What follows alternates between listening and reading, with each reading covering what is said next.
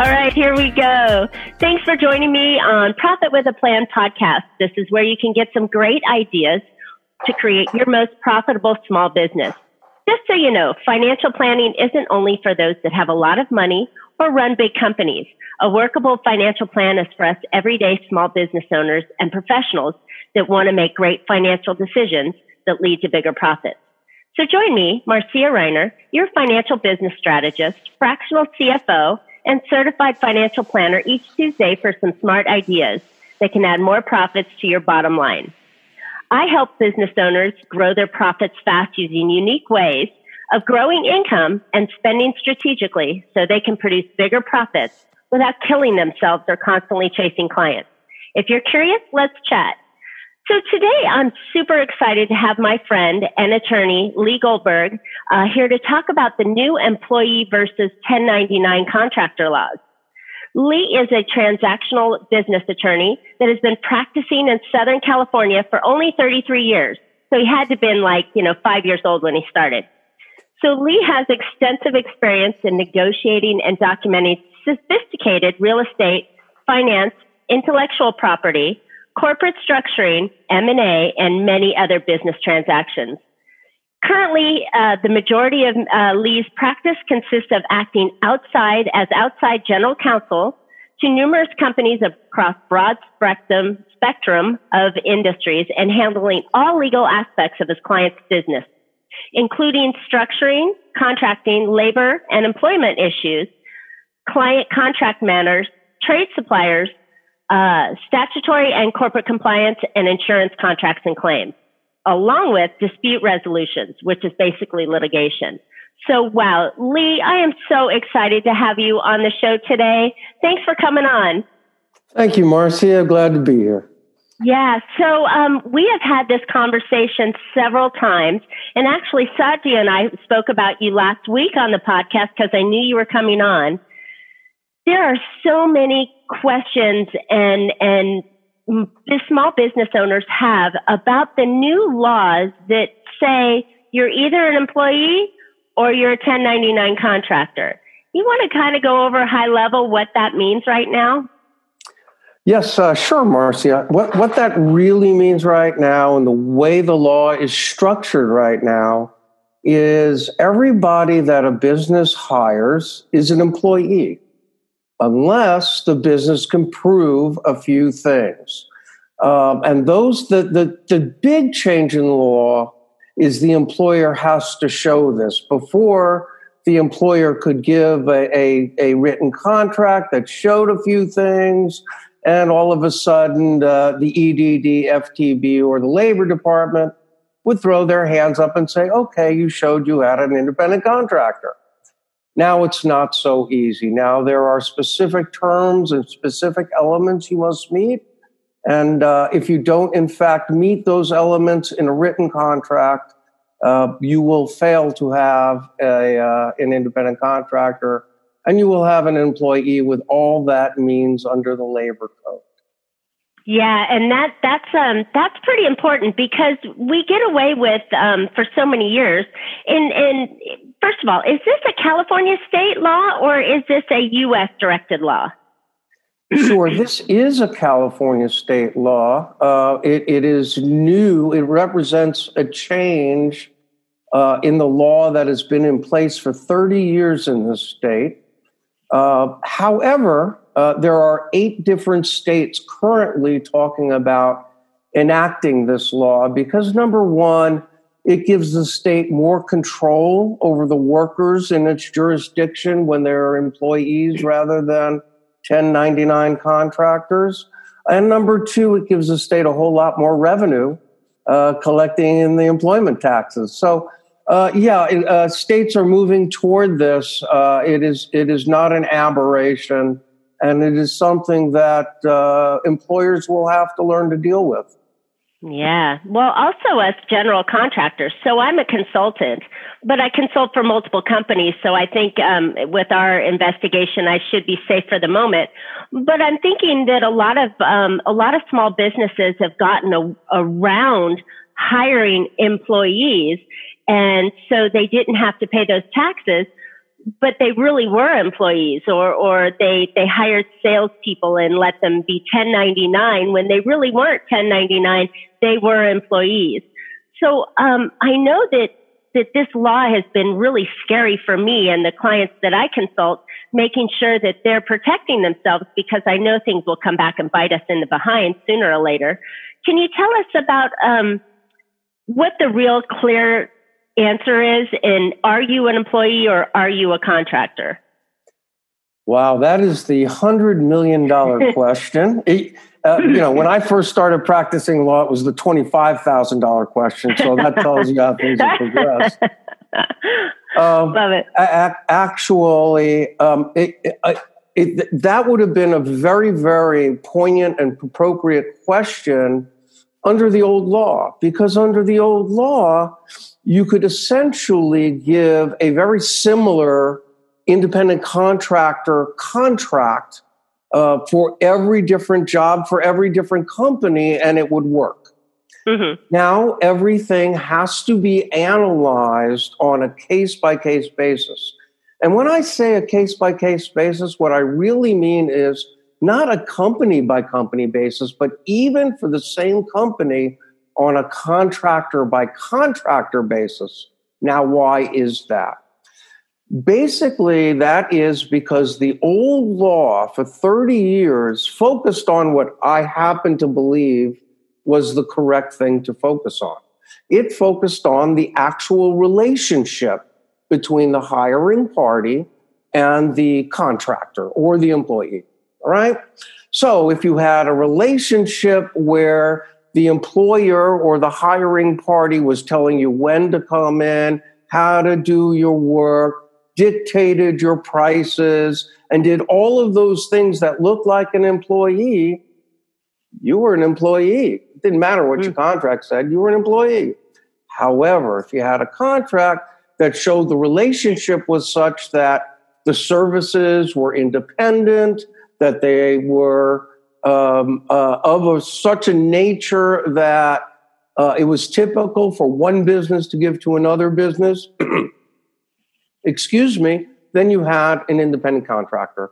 Now the focus, unfortunately, is no longer on that relationship. The focus now is on what the independent contractor is bringing to that hiring party. To give you an example, one of the three, we talk about the three-prong test, right? Or the ABC test, which is the big nomenclature these days. But honestly, it's a three-prong test like we've always had. Three-prong or five-prong or eight-prong tests in the law for time immemorial, okay? It's the same thing. And the three prongs you have to satisfy on the basic level of the test is number one, and what absolutely identifies an independent contractor is they have independence and lack of control in the services that they render. You mentioned yourself, Marcia.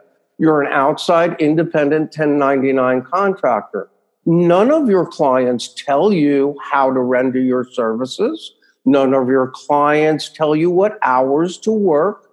None of your clients tell you how those services should be provided and in what manner you're provided. You're a professional. That's prong one of the test. And that's prong one that everybody has to satisfy under that ABC test. But the ABC test has three prongs, Marcia.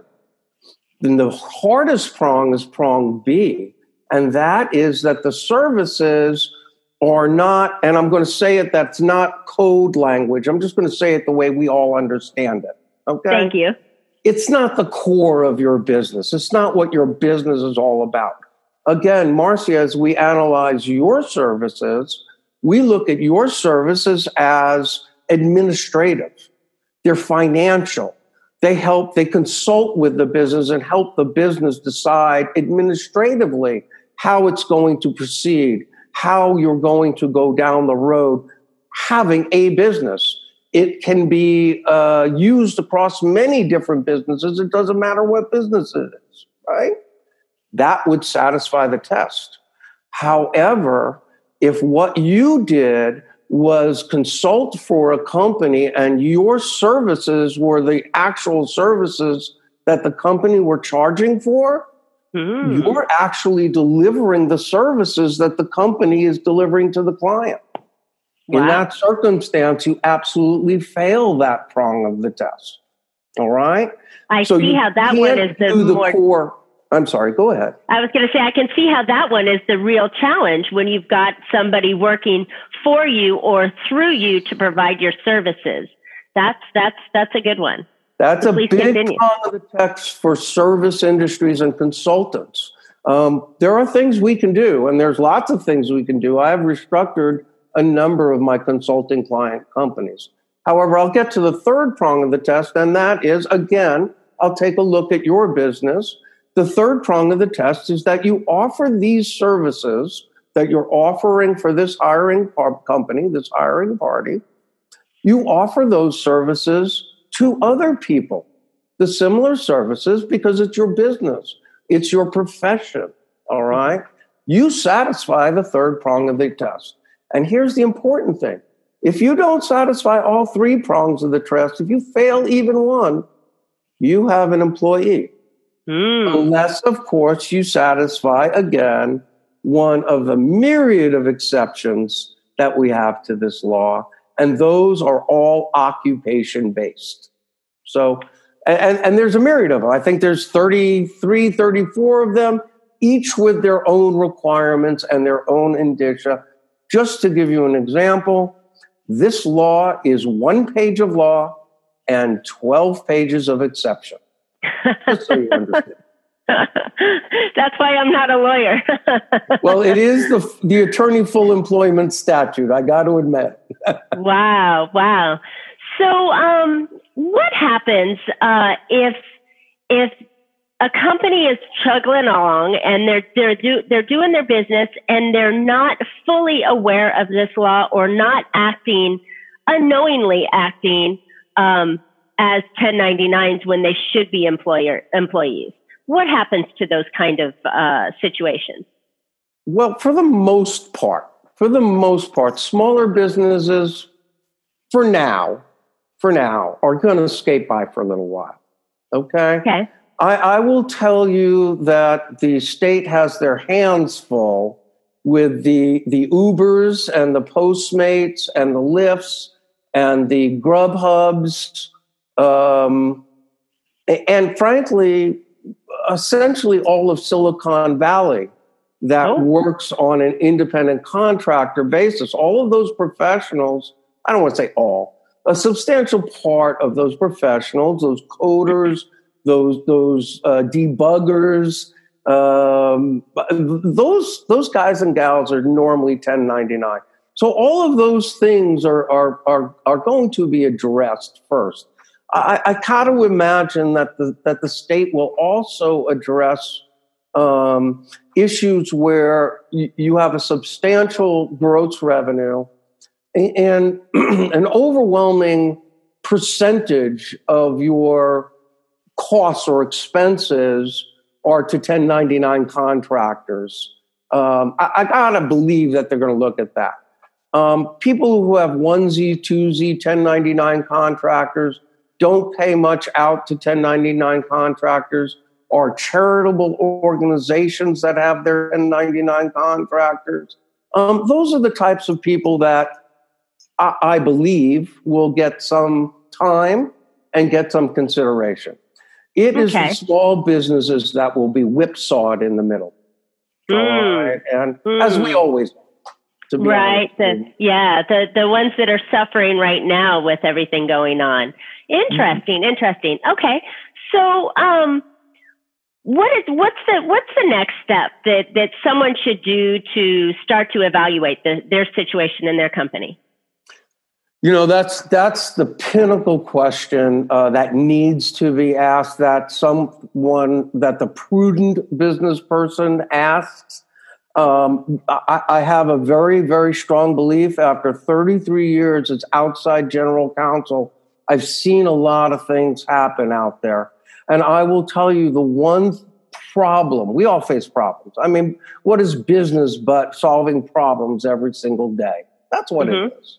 But what is the one problem that becomes the existential challenge to your business? Well, in 33 years, I've seen it be the same thing across every single industry. And what that is the problem that you don't know about. It's the one you don't prepare for that becomes the existential threat, the threat that will make it a challenge for your business to survive. Okay? It's the one that hits you on the back of the head. So what you raised, Marcia, is actually the absolute right question. If you are paying 1099 contractors any significant amounts of money, all right, and you have to determine what's significant to you. I will give you an example in a moment. But if you're paying independent contractors any significant amounts of money, you have to understand whether or not you're in compliance, and you have to weigh the cost of your compliance with your potential exposure. This is business, Marcia. You and I both know there's no crying in business, right? No. There's no emotion in business, right? Wow. It's all about making a business choice and a business decision. And if your business, what you cannot do is close your eyes, stick your head in the sand, and wait for them to get you, because here's the example that I'm going to give you. This is Lee's rule of thumb. If you are out of compliance, all right, if you are out of compliance, my experience, by the way, there have been challenges to the 1099 contractor-employee relationship from the EDD, the FDB, the Labor Department, for time immemorial. I have handled these for 30 years, so it's been before this new law, all right? And I will tell you what happens in these types of things. If you are caught, you will get a bill, typically from the state first, but you will get a bill for about 50% of what you paid, 50 to 60, depending upon certain things, of what you paid or what you paid to your contractors or your improperly classified contractors. So if you paid $100,000 over years to improperly classified contractors, you'll get a bill of about $50,000 consisting of the withholding, the interest on the withholding, the 30% penalty on not paying the withholding over, the employment taxes you didn't pay, the interest and the penalty on the employment taxes you didn't pay. And, oh, by the way, that withholding portion, which is about 70% of that bill, is personal to the responsible party in that company, meaning you could bankrupt the company. They're coming after you personally. All right, for that. Yeah, well, that's a risk. That's a big risk. You could have had, if your employee could have paid for part of those taxes if you had done it right in the first place. And that's what the employee or the 1099 is trying to avoid, so they can, in all actuality, write off a bunch of their work as an independent contractor and be a business of their own when they're really truly not. So that cost that the employer or personally employer is penalized with, they could have shared that cost with the employee had they done it correctly. So now it's all on the weight of the employer. So that's not a nice number.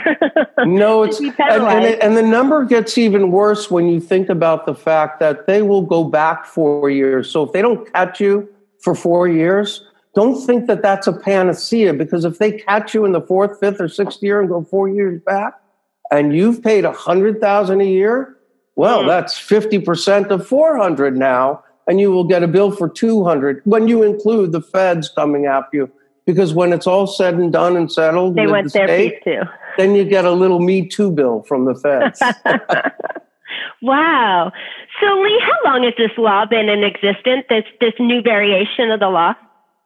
Well, wow. You're all full of good questions today, because these are all issues that the general public doesn't really grasp. The statutory edification of this law, Labor Code Section 2750.3, was signed last September by Gavin Newsom, and it was enacted to start, and it did start, January 1st, 2020. But understand something, the law that actually changed all of this, the law that the statutes just simply codifies, and adds exceptions to, came into effect with the Dynamex case. That was a California Supreme Court ruling all the way back in April of 2018. So this law has been in effect for more than a year and a half now. People, again, stuck their heads in the sand until the statute was enacted. And here's another thing that people started noticing. The state of California sent out preemptive notices to people. And some people got them, some people didn't. But they sent it out, and as far as they're concerned, you got notice on it, and you got to deal with it, right? Oh, if you got notice, you better put your house in order. That's my best advice for you. I love it. I love it. This has been such valuable information for every single small business owner out there that is more than just themselves. And even themselves. So if I'm the small business owner, I can't be a 1099 employee of my own. I have to be an employee. So there could be different taxes. Is that true? That's a very complex issue. All right. If you're a sole proprietor, it's your money. No big deal. You don't have to be an employee of your own company. Okay. If you are an S corporation or you have an LLC, you and your co-owners, whether they be shareholders or whether they be co-members, you can take your quote unquote salary as a distribution of your interest. You get your K-1s. Again, you're not an employee or an independent contractor. And that's one of the ways we have been creatively dealing with this, creating companies that have a second class of ownership in a pass-through entity for all of the workers. And therefore, they're not being paid either as employees or independent contractors. They're being paid as owners and getting K-1s. So there's a sophisticated way to set that up also. If you have a C corporation, however, yes, ma'am, C corporations have employees. And to give you an example, even if you have one person in the corporation, in a C corporation, that obviously has to be the president because it has to have a president, the treasurer has to have a treasurer, and the corporate secretary, well, those are all corporate offices. Those all by definition are employees. So you have to deal with it in different ways, like entering into a written employment agreement with yourself or with your corporation and deferring your salary until you have money to bring salary in. That's acceptable on an exempted employee, which an officer is. So there are lots of ways of addressing these things. I'll almost guarantee you the job of every one of my clients is to do their business. It's not to know these issues. It's my job and the job of labor law counsel and the job of HR specialists to know these types of things. And if you're not trusting in them, the California labor laws are so complex, and there are so many of them. In 33 years, I will tell you, I guarantee you, if you don't have professional assistance with respect to your hiring practices, you are in violation of the California labor laws, whether you have one employee or 500 employees. It's just no two ways about it. Well, that is some scary stuff. And honestly, it's stuff that people need to hear.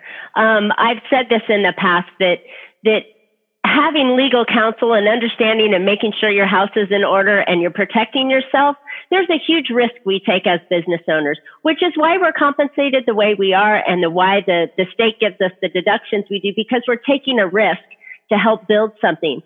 But anytime you do that, you absolutely should have general counsel. You should have someone to advise you. And even if you bring on, and you sit down and you pay for a retainer to talk to an attorney once a quarter, please do so. Just like accounting, don't do it yourself. Just get with somebody and go, am I doing this right? Because it's so much easier in the business world to have that pre-work done, and rather than ask please instead of saying I'm sorry, I made a mistake. So in the business world, ask please and do it with legal counsel. It is so important to have that kind of relationship before you get in trouble, right? Absolutely, Marcia. I could not have said it better. Good. So Lee, how could people get a hold of you if they have questions or would like to talk to you or take up a conversation? Certainly. I am of counsel at Ford and Diulio. That's Diulio PC in Costa Mesa. You can contact me directly through my email at lgoldberg, GOLDBERG, at Ford, as in the car, FORD, Diulio, DIULIO.com. Or you certainly can reach me at my phone. I will give for your listeners. I will give my business cell phone contact.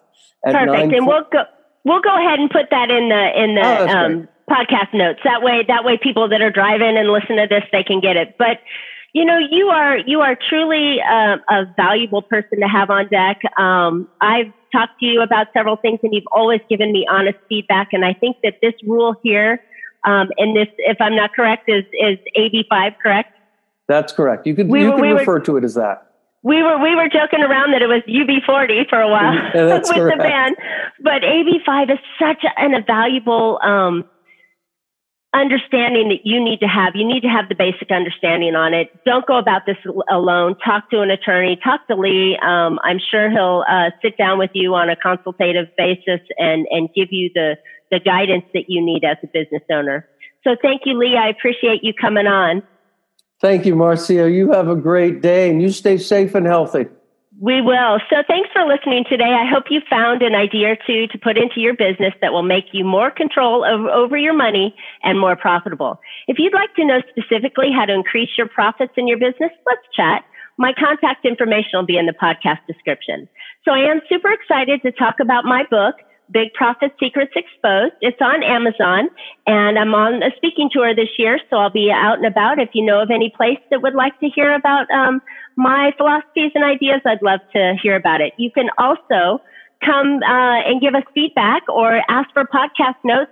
Hit us up at marcia@bellafinancialgroup.com. And as always, you can catch Profit with a Plan on your favorite podcast players, and we're looking forward to more great profitable information on next week's show.